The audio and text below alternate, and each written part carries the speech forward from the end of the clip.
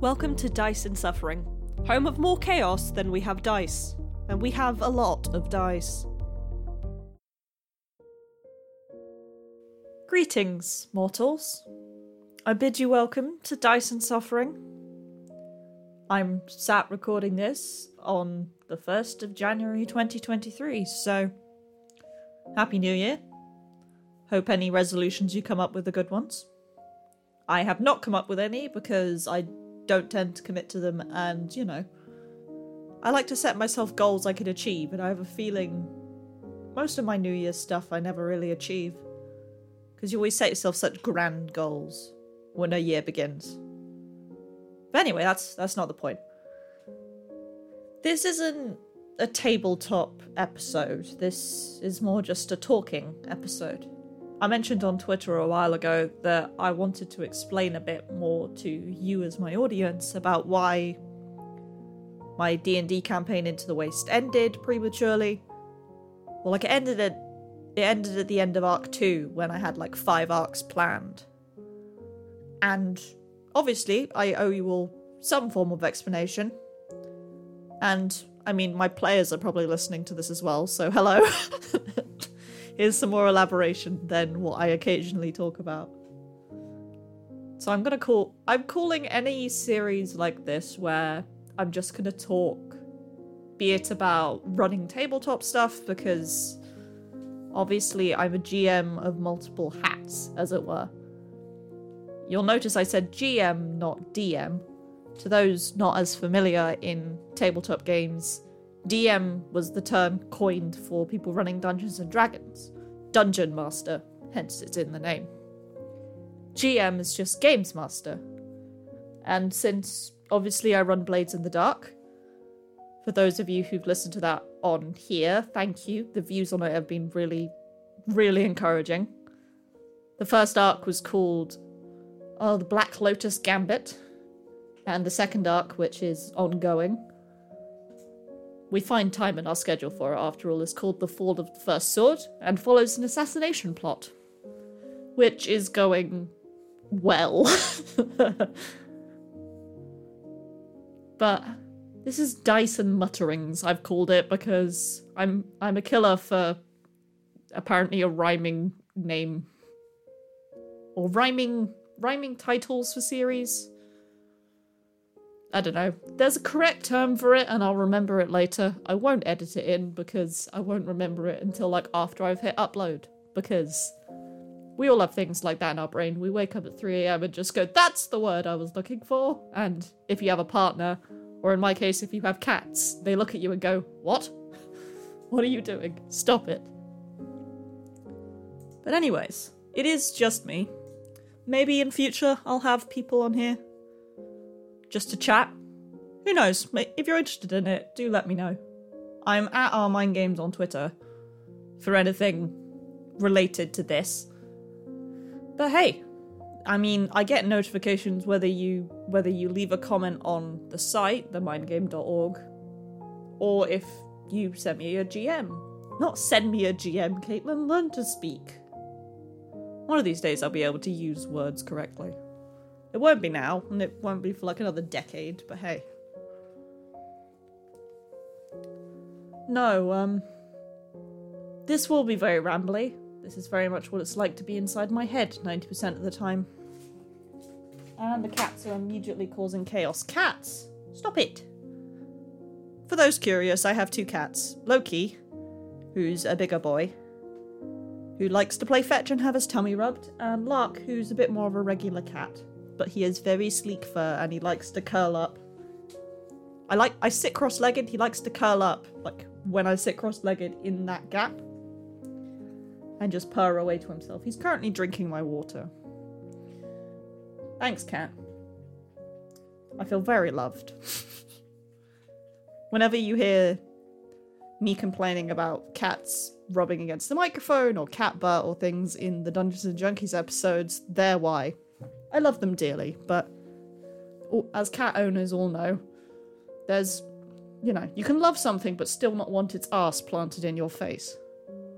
Yes, I'm talking to you. Yes. Just looked at me and walked behind my desktop. Sigh.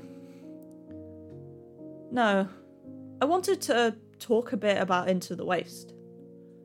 Because it's not my first D&D campaign I've run.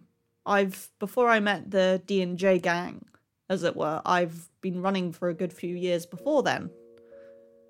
During my time at university and during my time in sixth form, which, for those of you not from the UK, is the final 2 years of secondary school, or high school, or whatever your equivalent is. Basically, 17 and 18, age-wise. Like, I've been running mostly one-shots and then the occasional longer form campaign up until I met the D&J crew, in which I gave Matt a pen and a cue, and now we're here, several years later. Pro tip, give people pens, I guess. But Dice and Suffering grew out of the fact that I enjoyed publishing this, and I enjoyed seeing how other people took to my storytelling.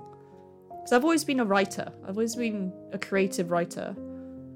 And I'm sure if you dig around somewhere, you'll probably find the various stories I've written and posted online back in my days where I wrote things like fanfiction, because we all had times like that. I don't care to remember it, but I did. Like, I've done a lot of writing, so running games with complex stories in the background and world building has always kind of been my jam. I woke up and I chose storytelling and angst, apparently. When the world created me, it was like, yes, let us give it more angst. But hey, I'll take it. I'll take it and run. Into the Waste was... For those of you, you're welcome to go listen to it. The first two arcs and the two solo bits, the Sanfear arc with Kerry's character San, which is about 3 episodes long, and the spin-off, not really spin-off, the kind of short story bit of having Alex and Matt's character go down memory lane, as it were, and Chad's character go absolutely insane. Yeah, that was a weird one. Great fun to run, but it was just me sitting there on, like, I think it was a Sunday. I'm just sat in my flat and just listening to Chad go absolutely ballistic. Lovely guy. I love him to pieces. He's a great friend, but also, what the hell? This is your life. But Into the Waste I described it as more of a psychological campaign than a traditional D&D campaign. If you look at all of the... words. If you look at all the Dungeons and Junkies campaigns that are published versus that are upcoming, because obviously when one campaign starts, people have other ideas and we start new. And hey, who knows when you're listening to this? Maybe we'll all be on our 50th campaign by the time people listen to this. Who knows? We all have different approaches to storytelling. And my world, in comparison to the others, except maybe Kerry's world, Kerry and I have similar kind of styles when it comes to everything is not okay and the world is suffering, and you kind of just have to accept that. Which I love. I went for more corruption and influence and darkness. My focus was very much on how our characters impacted the world around them. Because actions have consequences. And that's something I've always been a big fan of in tabletop games. And in anything I've written. It is why I enjoy running Blades, because consequences for actions are a bit more of a solid entity. Like in Dungeons and Dragons, you can essentially break every bone in your body, suffer from cardiac arrest.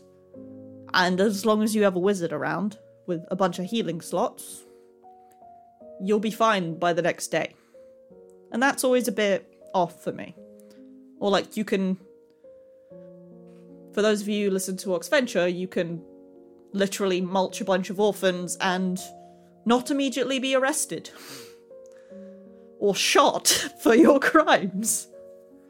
So, my worlds are always going to be a little less lenient with letting people get away with things that, would normally be considered a very bad thing to do and get you arrested. And I think you can see that. Into the Waste was, and is, essentially a game of 4D chess I played with myself. Because I built this world. I built these islands, and I created, it's called Into the Waste because there is a region within the world called the Waste. It used to just be kind of a desert. Kind of like the Gobi Desert. That's more what it used to be like. And it was livable.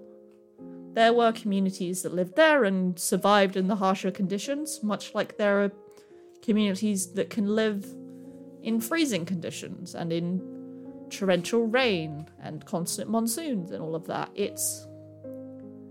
But by the time the campaign started, it had become the Waste because of corruption. And I'd always hinted at this big event causing the corruption, and the whole point was that the mountain range built around it was erected to prevent that corruption from leaking out further.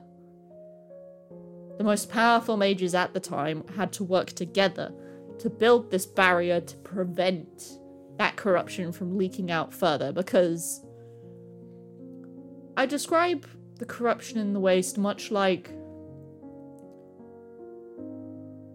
What's the easiest way to say it?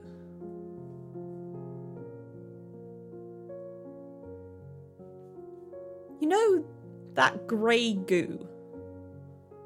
There was I don't know how many people will recognise what I'm talking about, but there was a game when I was younger, and I think people have seen it a lot more with Agario and that, where it keeps eating things smaller than it, and it gets bigger and bigger, and it is based off a type of bacteria, I believe. Can't remember off the top of my head, feel free to look it up. I'm sure there's lots of horrifying science documentaries about types of bacteria that will slowly consume the earth. Fun nighttime watch, I guess. Enjoy the nightmares. But that's how I describe the corruption, because it will just keep eating away at the land, and at the people, and at the life there. Because that's what it does, it latches on at a cellular level, such that it sucks the life so much so that nothing can grow there anymore. You can have the perfect conditions, you can have the perfect weather and all the minerals and things you want. But there is just something... I always treat it like it's essentially eaten the mitochondria of the cell of every living thing in its path. Now, the ongoing meme for anyone who's ever done biology is that the mitochondria is the powerhouse of the cell. Without that power to fuel it, to assist it, it's inert. It's not helpful. It won't react. And that's the corruption. And I think with Into the Waste, it was about how people can be as corrupting as something as unknowable as that. It is about ripple effects and butterfly effects, and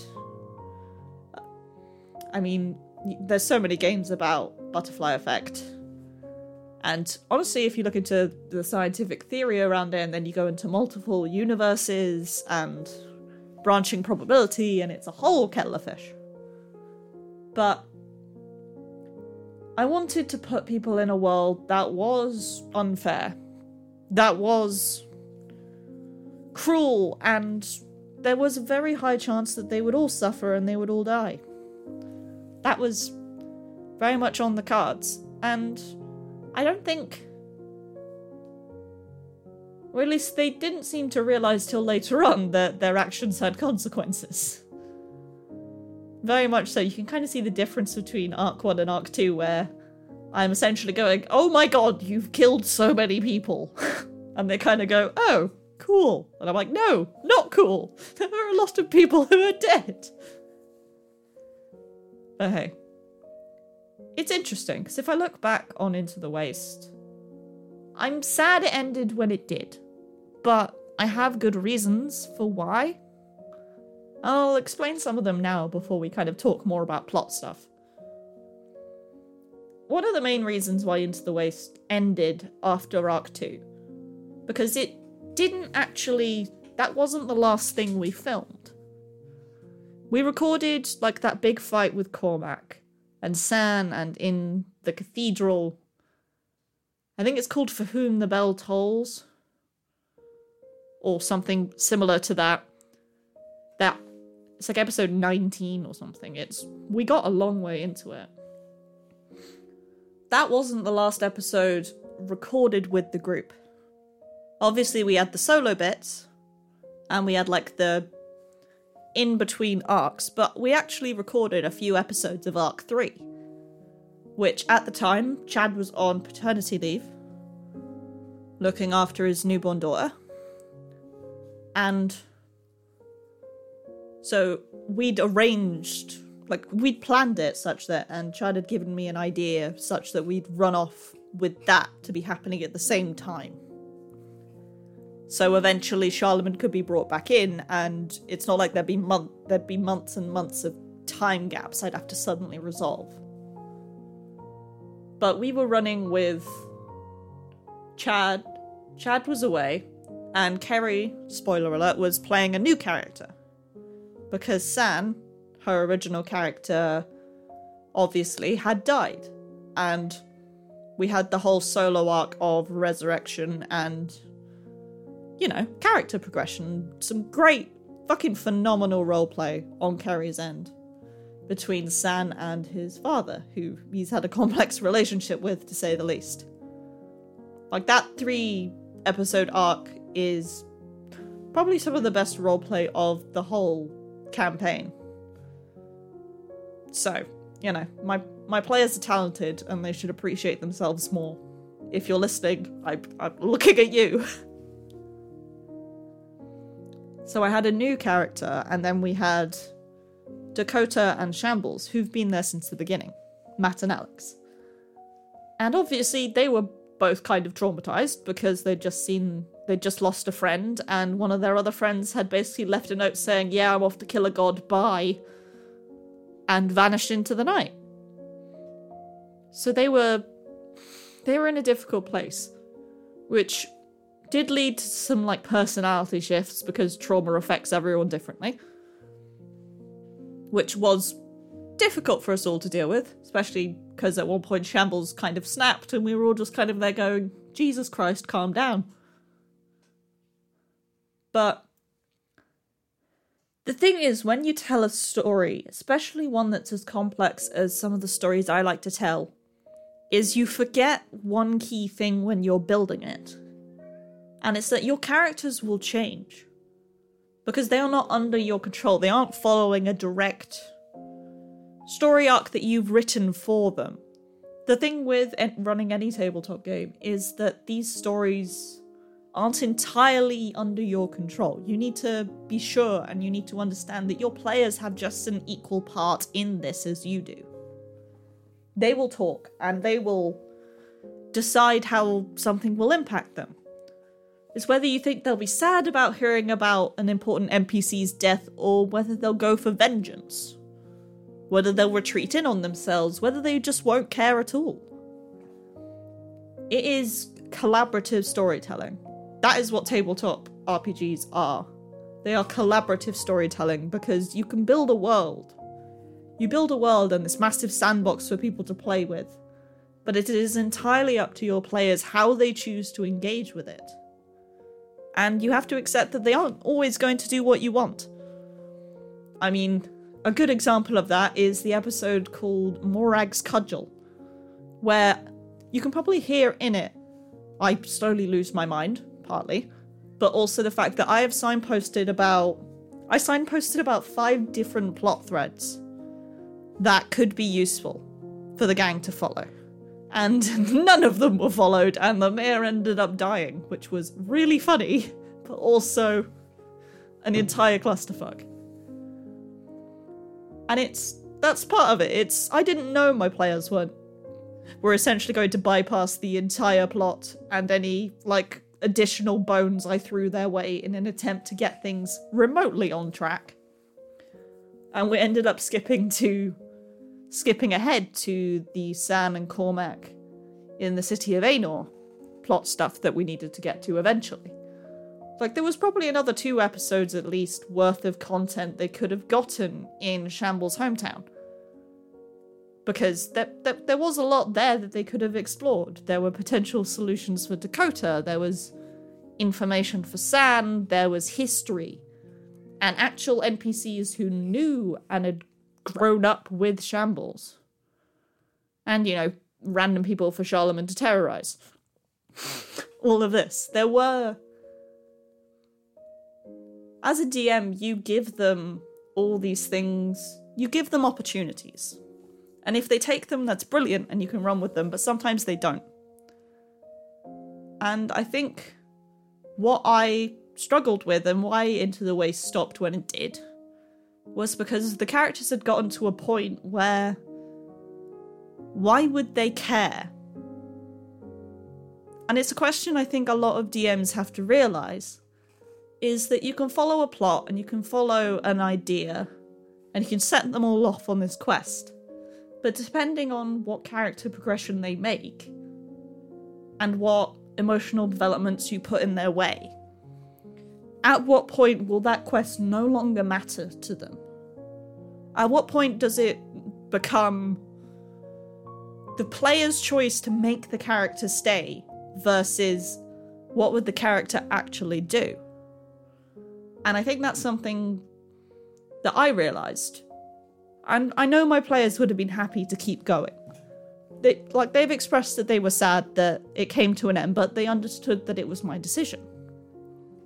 And I didn't want my players to play their characters, but be untrue to them, unfaithful to the characters they'd spent so long building and telling me about, and creating all this wonderful backstory and engagement and wonderful roleplay moments. I didn't want them to be entirely reliant on where I led them.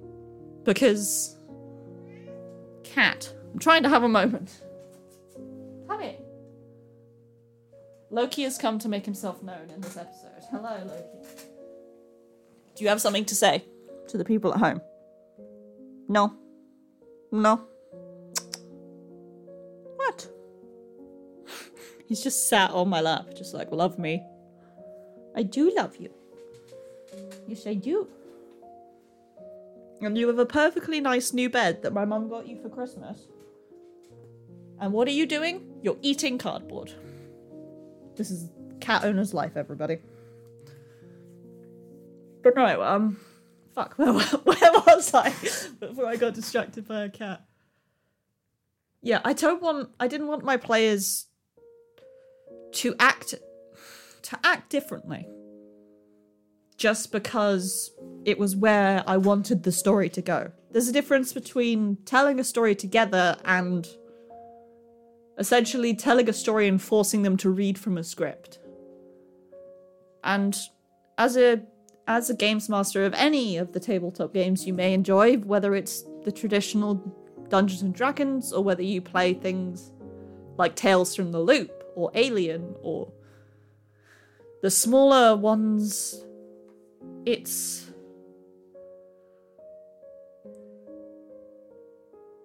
when you tell a story and when you commit to telling a story with people, sometimes you have to stop it before you're ready.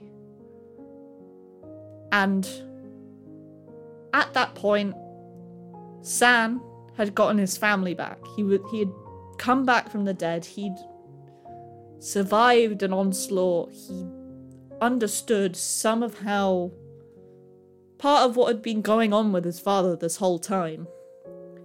And he had a way home to his wife and son that he hadn't... That's what he'd been looking for the whole campaign.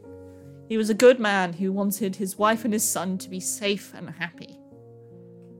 And apart from, like, as a debt and as a repayment to those who travelled with him, and because he's a good man who'd help his friends, I don't see why he would go and continue with all of this. That's not his priority. Charlemagne had shifted more towards doing what was necessary. His understanding of everything, and because everything was so shit, especially for him, it was about starting anew, getting everything... Basically, he wanted to become a god and wipe the earth clean, and then start anew with him in charge instead. You know, that's not a horrifying concept at all. But why would he want to go and listen to politics rather than go... Or why would he want to help the resistance when he can, you know, go trap a god in the desert and kill lots of people? I guess. And Shambles and Dakota, in the end, were both very sheltered characters growing up because of their backstories. Which meant when it came to Arc 3's plan, which was to try and understand a bit more of what was going on in the city of Myrinth, and of this so-called big bad guy, Vorer, who's basically been puppeteering the king this entire time, to understand his influence and to try and assist the resistance, Dakota and Shambles didn't really have the upbringing or the social skills to navigate that labyrinth. If the other two had been with them, maybe. But honestly, there was a very high likelihood of one or both of them kicking down the door to the throne room, yelling, "I hate you," and then fireballing the king or something. That probably would have happened. And I probably would have resorted to alcohol, because... there we go. And it's... in order to understand what my endgame was, you needed to understand Vorer's impact to every level. Which meant you needed to understand the political side as well, and... I eventually realised that I loved the characters my players had built.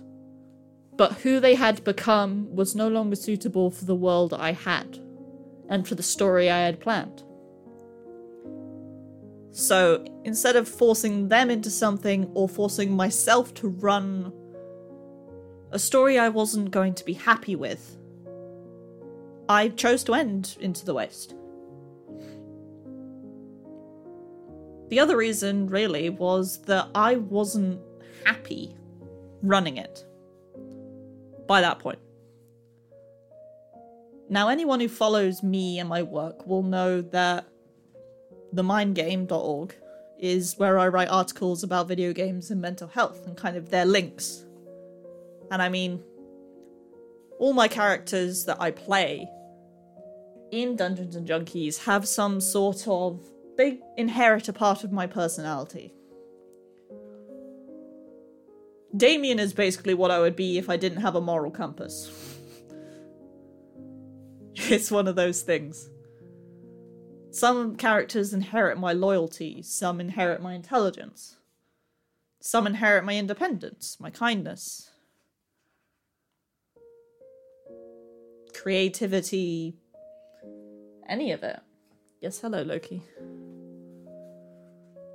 You give yourself, in the art of storytelling, stop eating my pen.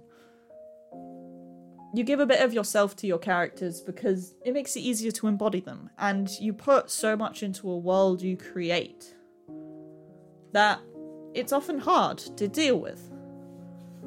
When things don't go cat.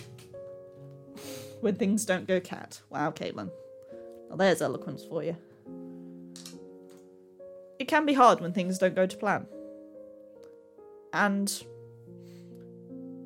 the problem with telling a complex story and with having so many threads that could be pulled on and so much that could be unraveled is that when players miss it, because you can signpost all you want, but sometimes they just don't see it, even when you're beating them over the head with it.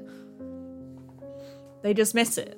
And signposting can only do so much. If your players choose not to engage with what is in front of them, if they have other plans, if they have other interactions they want to do, if they want to just fireball a random guy named Josh. Yes, I'm still bitter about how that fight went. Then that's up to them, and that's kind of what you have to accept. But for me, it was, I wanted to tell this story, and every time a lot was missed, every time people didn't seek things out or explore threads I'd given them, it weighs on you. Because you wonder whether it's because people aren't invested, people don't care, people just don't see it. Maybe you're not doing a good job.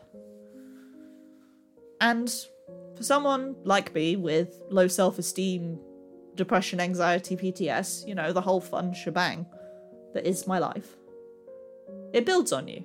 And it grates slowly away at your confidence as a DM. And my players are wonderful.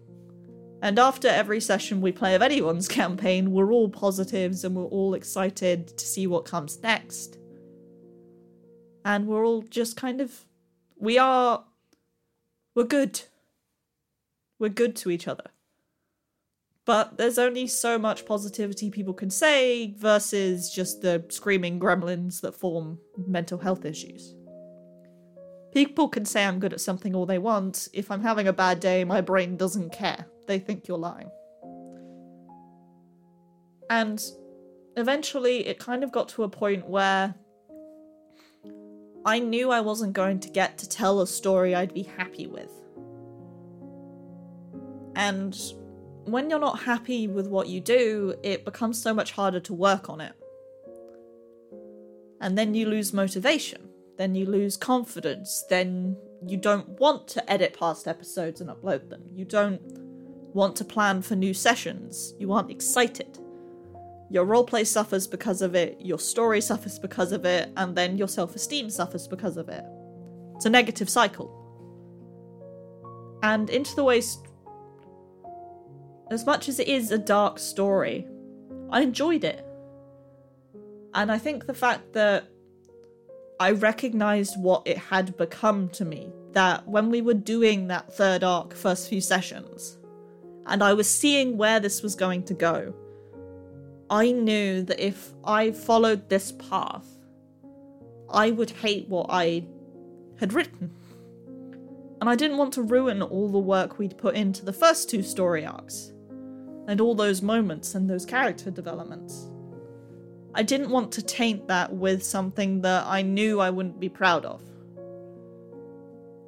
And if you're not proud of it, then I wouldn't want to upload it. And it would just sit on my hard drive taunting me. So I kind of made the decision, partly because the story didn't suit who my characters were anymore. And partly because the story wouldn't make me happy. I wouldn't be content with it. And I'd rather start anew with something that really excites me and interests me, which is what my new campaign Bloodbound has been doing, as I've been doing all the world building for it. Seriously, I've got like 20 pages in a Google Doc and maps and everything. Than to drag on something that probably should have ended where it did. And hey, maybe those characters will come back in future. Maybe they'll conquer the planet. Who knows? But in the moment, I'll always regret what could have been with Into the Waste. But I won't regret what came out of it. And even though it wasn't my first campaign or anything, it's still something I can look back on and go, yeah, I did that. I'm proud of that. And I'm also proud of the fact that I made that choice for my own mental health. I didn't force myself to continue to the point of driving myself into burnout and into anxiety and everything. I made the choice that inherently will be beneficial for my mental health in the long run. And, you know, I don't always make those choices. I'm sure if I had a therapist, they'd be very proud of me. Anyway. I wanted to mention a few fun little story tidbits that we never really got to. And, like, if you listen to the Christmas Crackers on Visionaries Global Media, we do a thing every year, or every 6 months or so, where we kind of ask each other questions about ongoing campaigns and what we like and what we don't like and our favourite NPCs and all that. One of them released was asking about my stuff. And we did talk a bit about Into the Waste and kind of answering questions now that the campaign is suspended. Because, we can actually talk spoilers now. So there's a few on there, but I'm going to go into some detail here as well. Because, hey, this is my channel. This is my podcast. I can do what I want. Take that, jerk. I don't know who I'm calling a jerk since I'm talking to myself in an office in my flat with 2 cats. And one of them is having a nap and the other one's staring at me like I have chicken. I don't have any chicken. You can't have it if I did. It would probably be my dinner. This is my life. Happy New Year. But, for example, a plot thread we never actually got to, which was mentioned in the Christmas Cracker, the Mirror Man. Now, those of you who have listened to the campaign, you'll know the Mirror Man as this entity that appeared in some kind of void with floating islands and weird ice cubes, weird icicles forming. And he was as tall as a 3-story building with pits for eyes. And the Mirror Man came from he was kind of the mix of the story of Narcissus from Greek mythology. The man who stared into a lake so much and loved his own reflection so much that he died by the lake, and flowers, Narcissus flowers, which is why they have that name, sprung up in its place, because he fell in love with his own reflection. It was partly from that and partly from various, SCP horror stories and creepypastas and things I'd read when I was younger. The idea of the Mirror Man came from a random thought I had when I looked in the mirror when I was brushing my hair one morning, and it was the idea that in some cultures, especially back in medieval times, people believed that if you, for example, wolves, words. People believed that your reflection, if you looked at your reflection for too long, you'd lose a bit of your soul to the devil. Kind of the sin of pride and all that. And I wondered what would happen is if you kept losing bits of yourself to some entity in a mirror, in a reflection. What that entity could then do with those pieces of you. Would it try and mimic you? Would it replace you? Would it control you and leave you screaming as a passenger in your own head? Would it demand servitude? And I ended up building this folktale, essentially, that evolved into a religion. Into a deity that demanded tribute from its followers. And roughly at the beginning of Arc 2, it was kind of revealed that the tribute that the Mirror Man took from his followers. For example, in Sanctity's case, when their patron got absorbed, killed. Their patron was killed by the Mirror Man, and he took over their pledge. In order to swear loyalty to the Mirror Man, you have to rip out one of your teeth. With your own hands, without painkillers or magic or anything. It is sheerly a brute force contribution to him as a mark of loyalty. And that's fucked up as it is. And I'm sure a therapist would have a lot to say about me going, yes, rip out one of your teeth, that's fine. But the Mirror Man demands tribute like that, and in the very end of things, the Mirror Man would have been the final boss of the campaign. Because one of the notes that the characters like San definitely focused more in on and did kind of look into, whilst others ignored it, was the fact that the gods in this world have been slowly dying. There used to be 12. There used to be kind of a council of 12 that created the realm, and each ruled over a separate part of it. For example, the party met Donio right at the beginning. He helped spring them from jail in the first place. And Donio was the god of time. Then you had split personalities and the goddess of hope, Pontath. You never really met the others. And that's because they all died. The Mirror Man essentially wished himself into being, really. There's a phrase, there's an old understanding people have that when you play a part for so long, you start to believe it yourself. Like, if you tell a lie about something so much, eventually you will start to believe it as the truth as well. It's where a lot of conspiracy theories come from. And the Mirror Man essentially took that. He started as a folktale, and the more people that believed in the folktale, the wider the gap between realities became. To the point where he could come through. And when he came through to this world, he had enough power, especially during the height of the initial corruption from the Waste. There's enough people having nightmares about it. There's enough people talking about darker folktales like the Mirror Man, that he could overtake the power of the lesser gods, the weaker ones. And by doing that, he took on their followers' oaths and became stronger. Much like the corruption, the idea of it eating away and expanding and expanding. And eventually, he'd taken on most of the deities except those main three. For example, Shambles' god, the twin-tailed fox. Shambles learnt that the fox had two tails. One for chaos, one for order. This idea of it being either side of a coin. And he never learnt about the bad face, the negative face.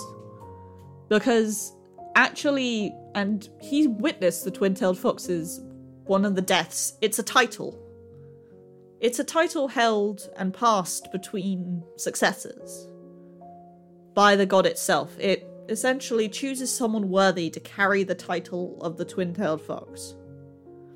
And when they die, it waits until a successor is born, made, recognized, and the spirit is passed to them. But the Mirror Man intercepted one of these. And the twin-tailed fox has been dead for about 100 years. So Shambles' history, all that he read was, all that good side was before it died. And then all the negative stuff that's happened more recently, and that he's learned about, and all these crimes that supposedly those of his religion have committed, have been the second tale. It's been after death. Kind of BC AD.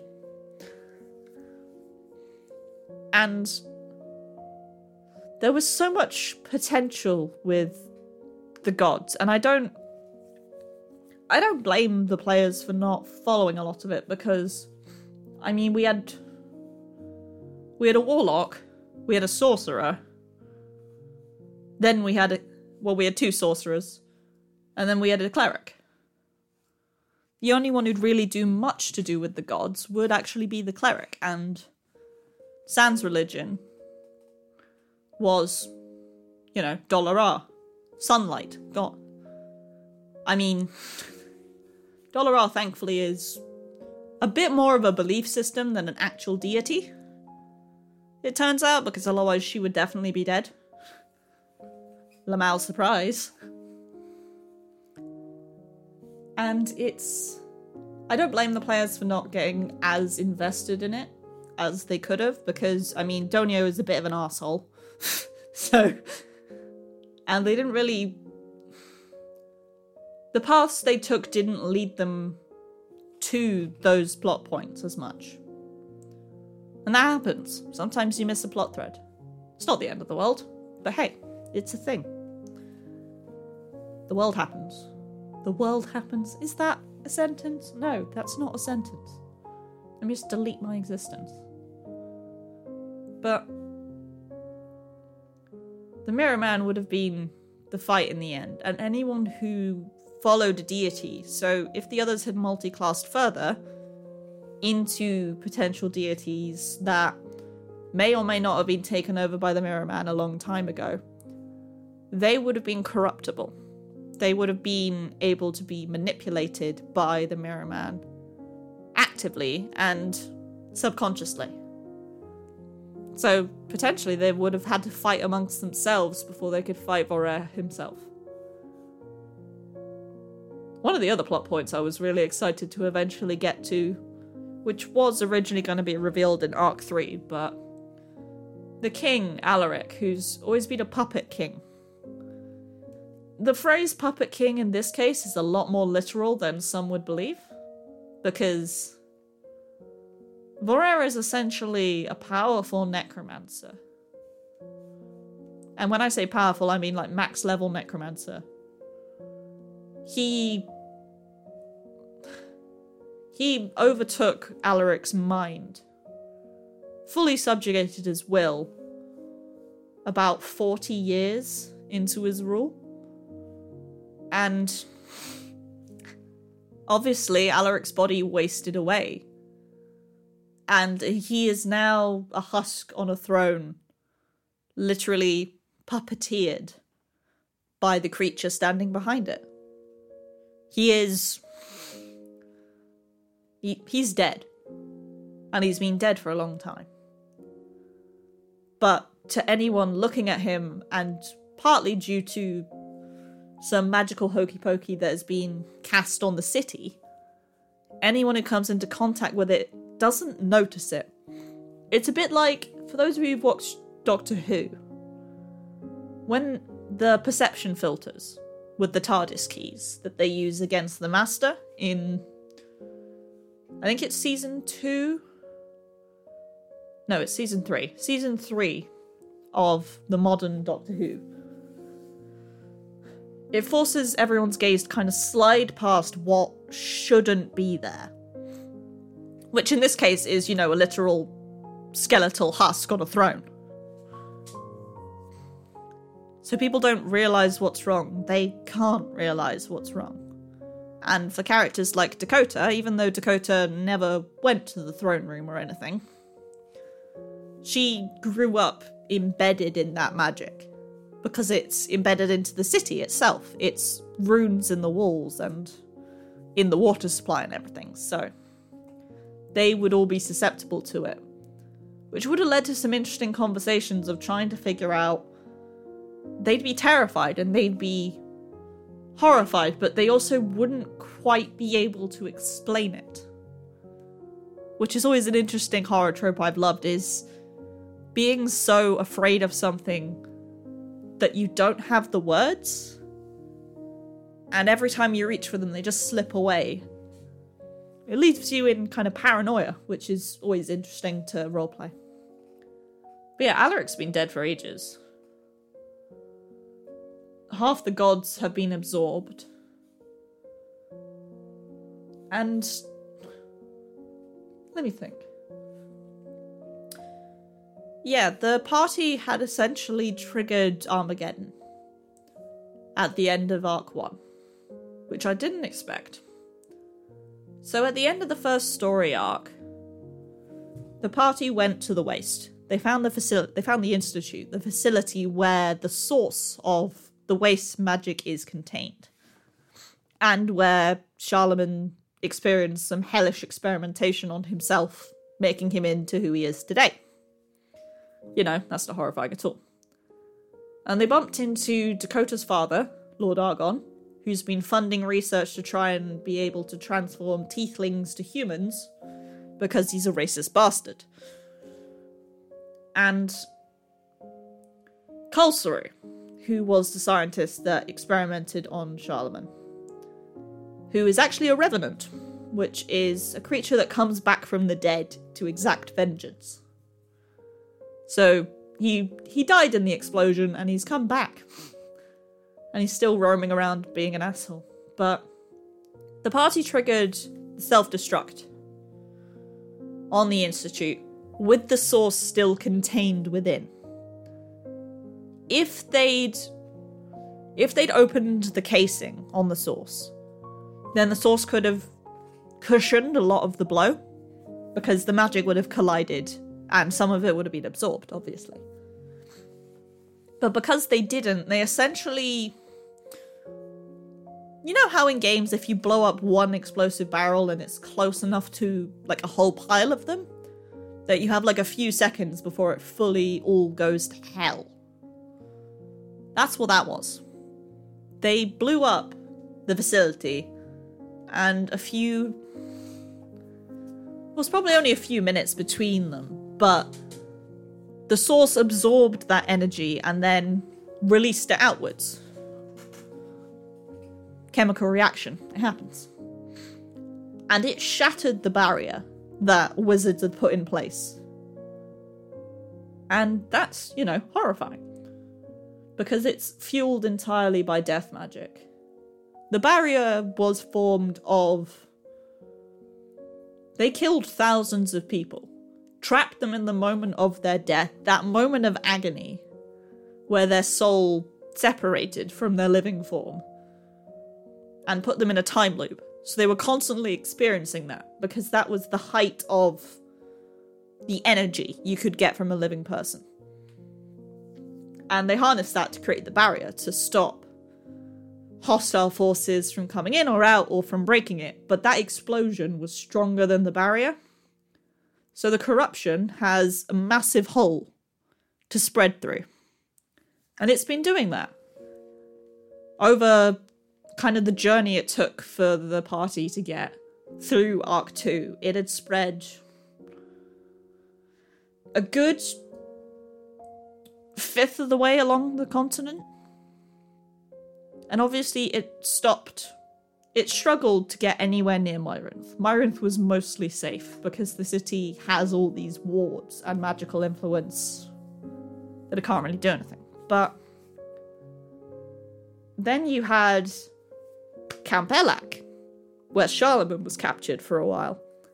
And we saw, if you listen to the flashback episode, the walk down memory lane, as it were, with Dakota and Shambles, you see what happens when Shambles short-circuited, overloaded the fence that protected the entire place. Because overloading that triggered everyone's armbands. And, essentially killed the entire population of that camp, guards and all. Which, not horrifying at all. They didn't all get suffocated by their own blood. That's fine. Honestly, Matt's face during that was comedy gold. He looked horrified, and I've never been more proud. Sorry, Matt. No, I'm not, but... That was another case of corruption, source, explosion, chemical reaction. And the more and more places that they went, and this kept happening, the more and more people that got tainted but survived was spreading throughout the continent. And without the party's further intervention from this point, they probably had about 50 years before everything would be unlivable. The water wouldn't be drinkable, the air wouldn't be breathable, people would be infertile. It would have been the last race of humanity. Well, not humanity, the last generation of that world. And when the food ran out and everything, everyone would die. It happens. If the party had kept going, and had, especially if they'd broken any of the wards set up by Vorer in the city, if they'd broken any of those during their time there, be that by killing a key person that the ward was linked to, which very much could have happened because some of the council members are inherently linked to the magical defences. Or through, kicking down the door to the throne room and setting the husk of Alaric on fire, which probably would have happened. They would have cut that to 5 years. And any further action on their part would have probably put it down to 12 months at max. So, I mean, it's kind of good we ended where they did, because otherwise they would have gotten literally everyone killed.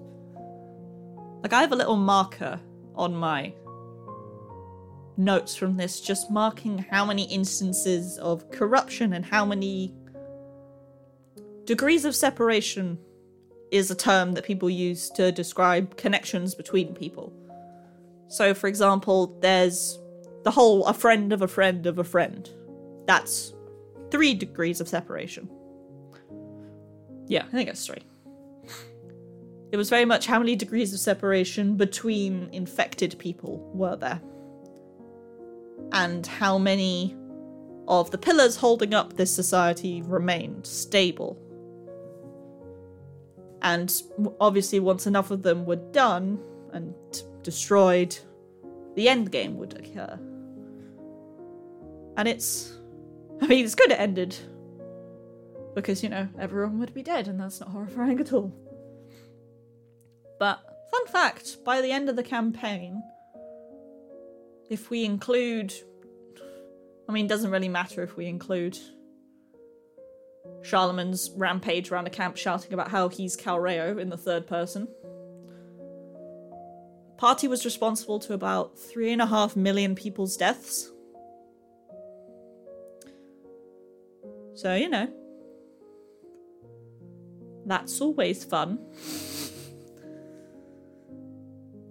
But no, I'm excited for Bloodbound. I'm excited for my new campaign. It's focused around blood magic. And the idea that everyone is inherently magical because it's infused in your DNA. It's part...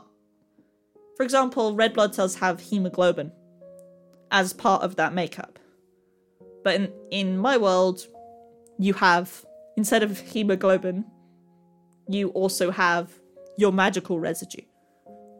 So, like a pint of sorcerer's blood, like if a sorcerer donated blood, you could take that and you could run a household, like all the household's appliances and things for about a week on a pint of blood. So, there's a lot of potential stuff to play with here. And it's on a more secluded world, like there's no great oceans or anything. It is a disc.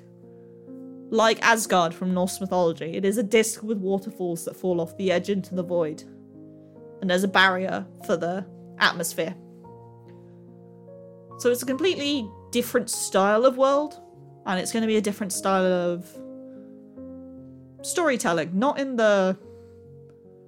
Like I will still do some party-specific stuff, but it's very much new place, new DM, new people, and we'll see how it goes.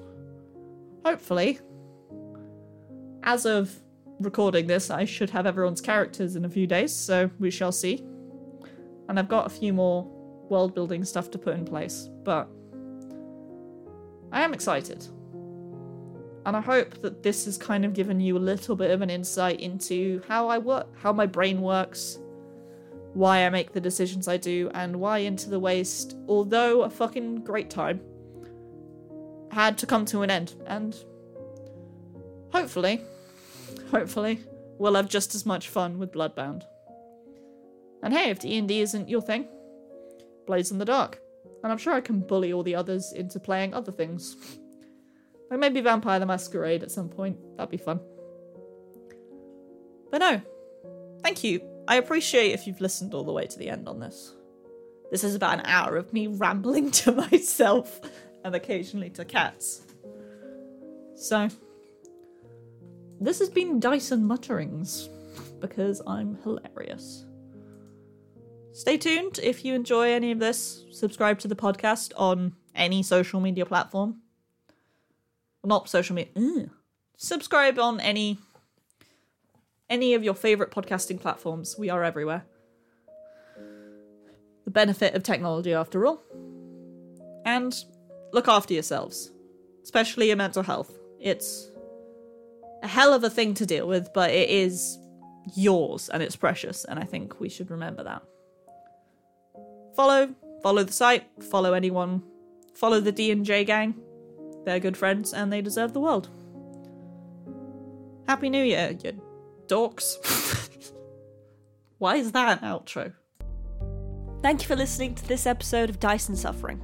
If you enjoyed it, check out everyone involved in the description, and find the rest of the episodes on all podcasting platforms or at themindgame.org. And may your dice rolls go well, though we all know they won't.